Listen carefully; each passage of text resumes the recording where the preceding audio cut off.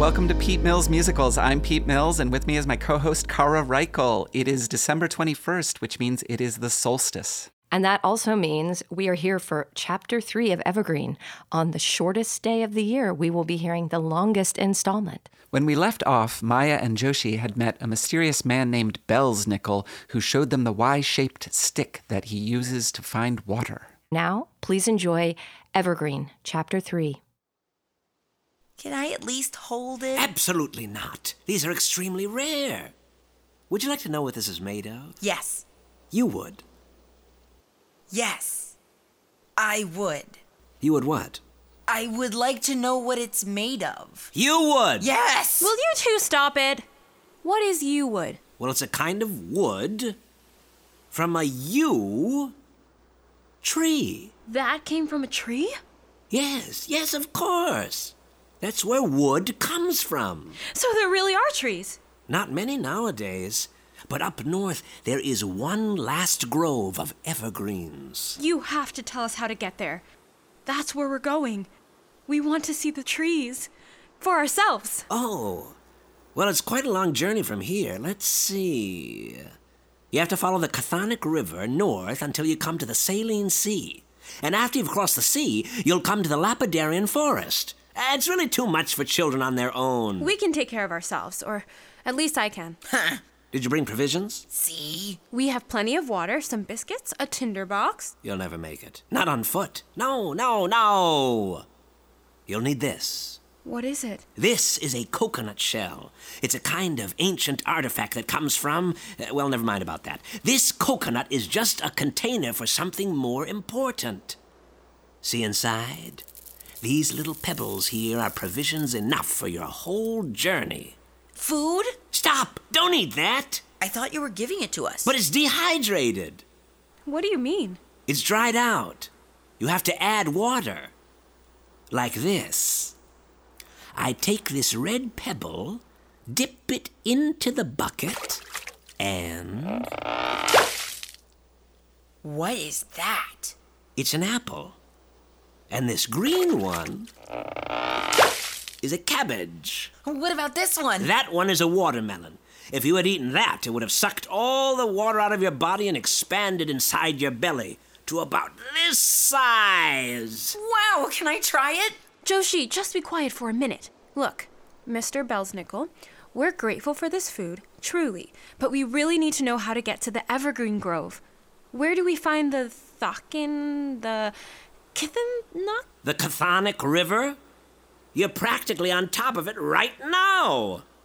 It's a tremendous flow of water, just a few feet below the sand. But it's no good for drinking. How are we supposed to follow it if it's underground? We need a Y like yours. Not for this, you don't. Just listen. Joshi listened as hard as he could. Listened deep down below the layers of sand and rock. Listened with his whole soul. And then he heard it. The swift rush of living water speeding through the ground. At first, he had to stay very close to the earth to follow the trail. But as they moved slowly across the dunes, the low rumble of the river became easier to follow.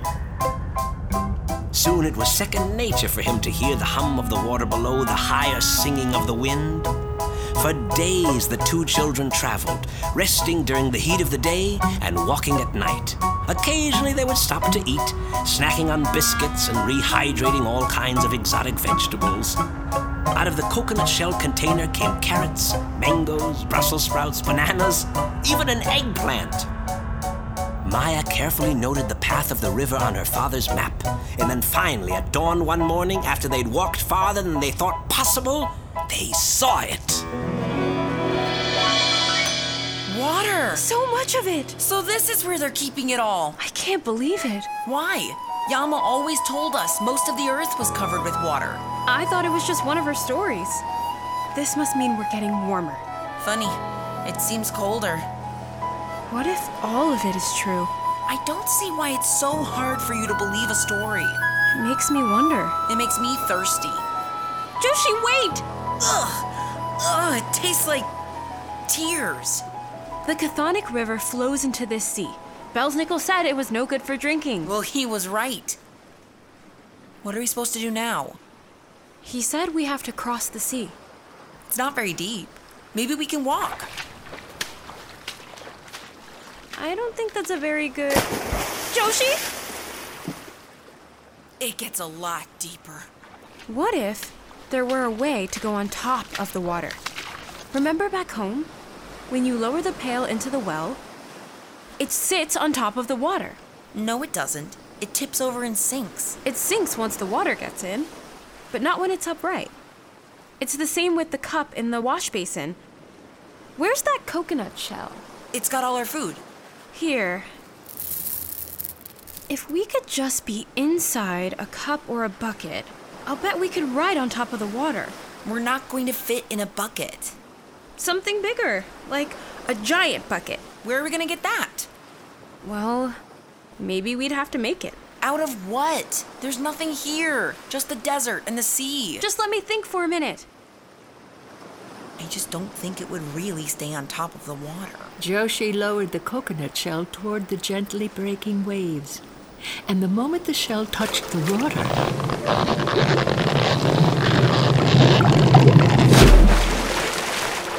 Maya, look! Where did you get that? It's the coconut shell. It grew? Just like the apple and the cabbage. So the two climbed into the shell-shaped ship and upon the sea set forth. It doesn't sink. See?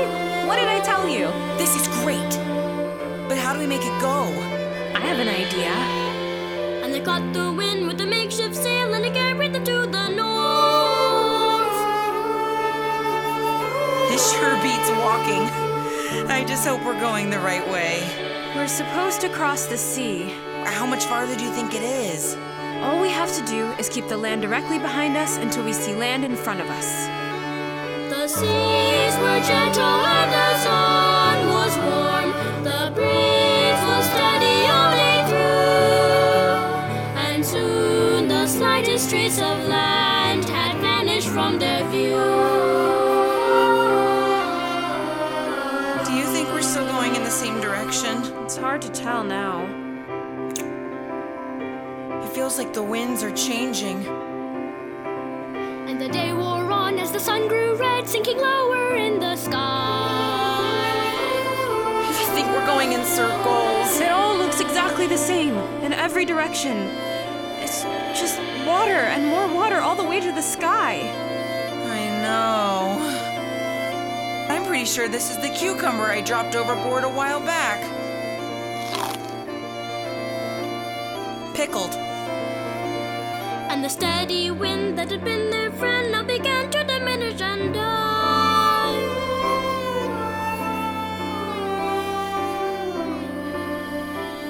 Do you think the wind will ever come back? I don't know. It's getting dark. I know.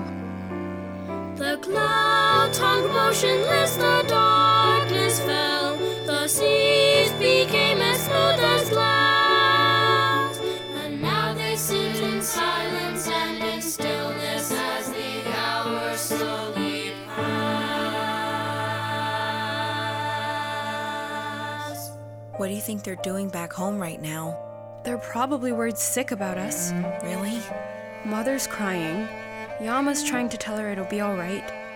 Father and Uncle are out searching for us. Do you think they'll find us? No. The sandstorm swept our trail away. We should go home. We're making everyone miserable. We can't, Joshi. We've lost the wind. Then we'll have to push ourselves through the water somehow. I must have brought something I can use. Joshi, there's no point. We don't know which way is north or which way is home. We're in the middle of nowhere. But maybe we can get out of the middle. Maybe we can get far enough to see land again. Aha! This water dipper will work. I guess the wind really wasn't my friend. Maybe it's gone back to where it came from. I wonder where that is. If only I had a big dipper. Joshi, look! The stars are coming out. If you tilt your head a bit, they look almost the same as they do back home. Cassiopeia. What? Those 5 bright stars. Where? There. I only see a kind of W. That's the trouble, you have no imagination. First a Y, now a W. No, it's Cassiopeia's throne. How do you know? Mother used to tell me the story. Cassiopeia was the queen of Ethiopia. She boasted that she was more beautiful than even a sea nymph, and so the god of the sea flooded her lands until all of Ethiopia was covered by water. This must be Ethiopia!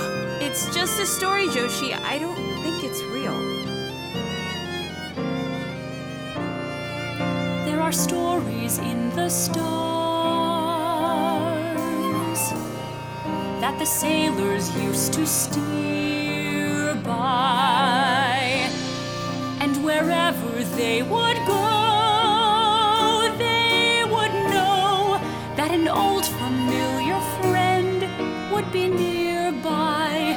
On the endless blackness of the open ocean, they would look to heaven's dome, and the stories in the stars would guide them on their way home. That one's Orion. But how do you know that? Those 3 are his belt. Oh,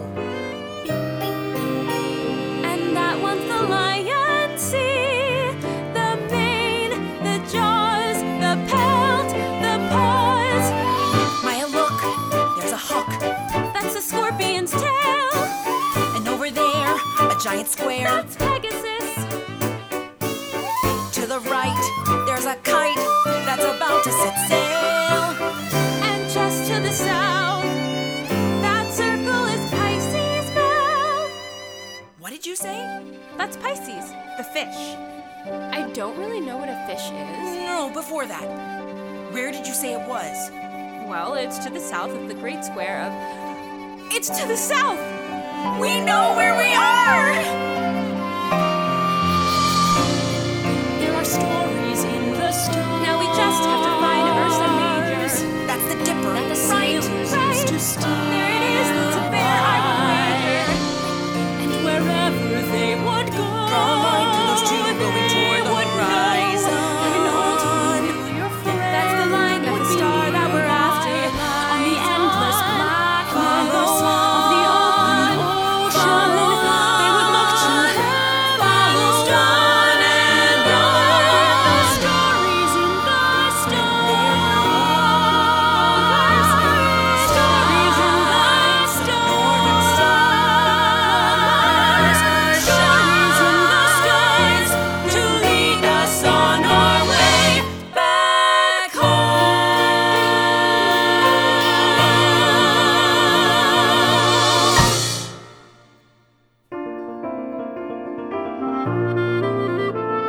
But home was still a long way off for Maya and Joshi. They now stood on the farther shore of a distant sea in a strange land. As the bright sun rose and the stars winked out one by one, they dragged their trusty coconut boat out of the water and tied it using Joshi's rope. Then they headed off into the wilderness, eager to see what they would find. The land around them seemed gray, bleak, cold, like metal. They trudged uphill until they could no longer see the ocean behind them. Eventually, they came to a vast plateau. It was strangely flat. Here and there were boulders dotting the landscape, like scattered toys. As they marched along the plain, the boulders became more regular and taller until they looked like eggs standing on end. Soon enough, the boulders began to look almost like pillars or watchmen standing quietly outside a gate. Then the boulders stopped looking like boulders and stretched to stand far above their heads, taller even than their father. The air tasted strange as they breathed it in, and Maya began to worry. What is this place, Joshi? I think it must be the forest. These are trees? Look, the trunks, the branches. It's just like Yama said. But different. They're so sharp looking. It almost looks like they're made of... Wait! Maybe you shouldn't touch them. Why not? I have a strange feeling about this place. I just want to know. Solid rock. Do you think they grew that way? I don't know, but let's keep going. Maybe this means we're getting closer to the real trees? Look at this, Maya. There's something in this one. It's a fossil. A what? A fossil. It's when a creature gets trapped in stone and preserved for all time. I found a bunch of them back home, but none of them are this good. It's some sort of lizard, I think. See, there's the head, and there's the tail. I have to collect this. No, just leave it alone, please, Joshi. It'll only take a minute. Good thing I brought a hammer. Joshi!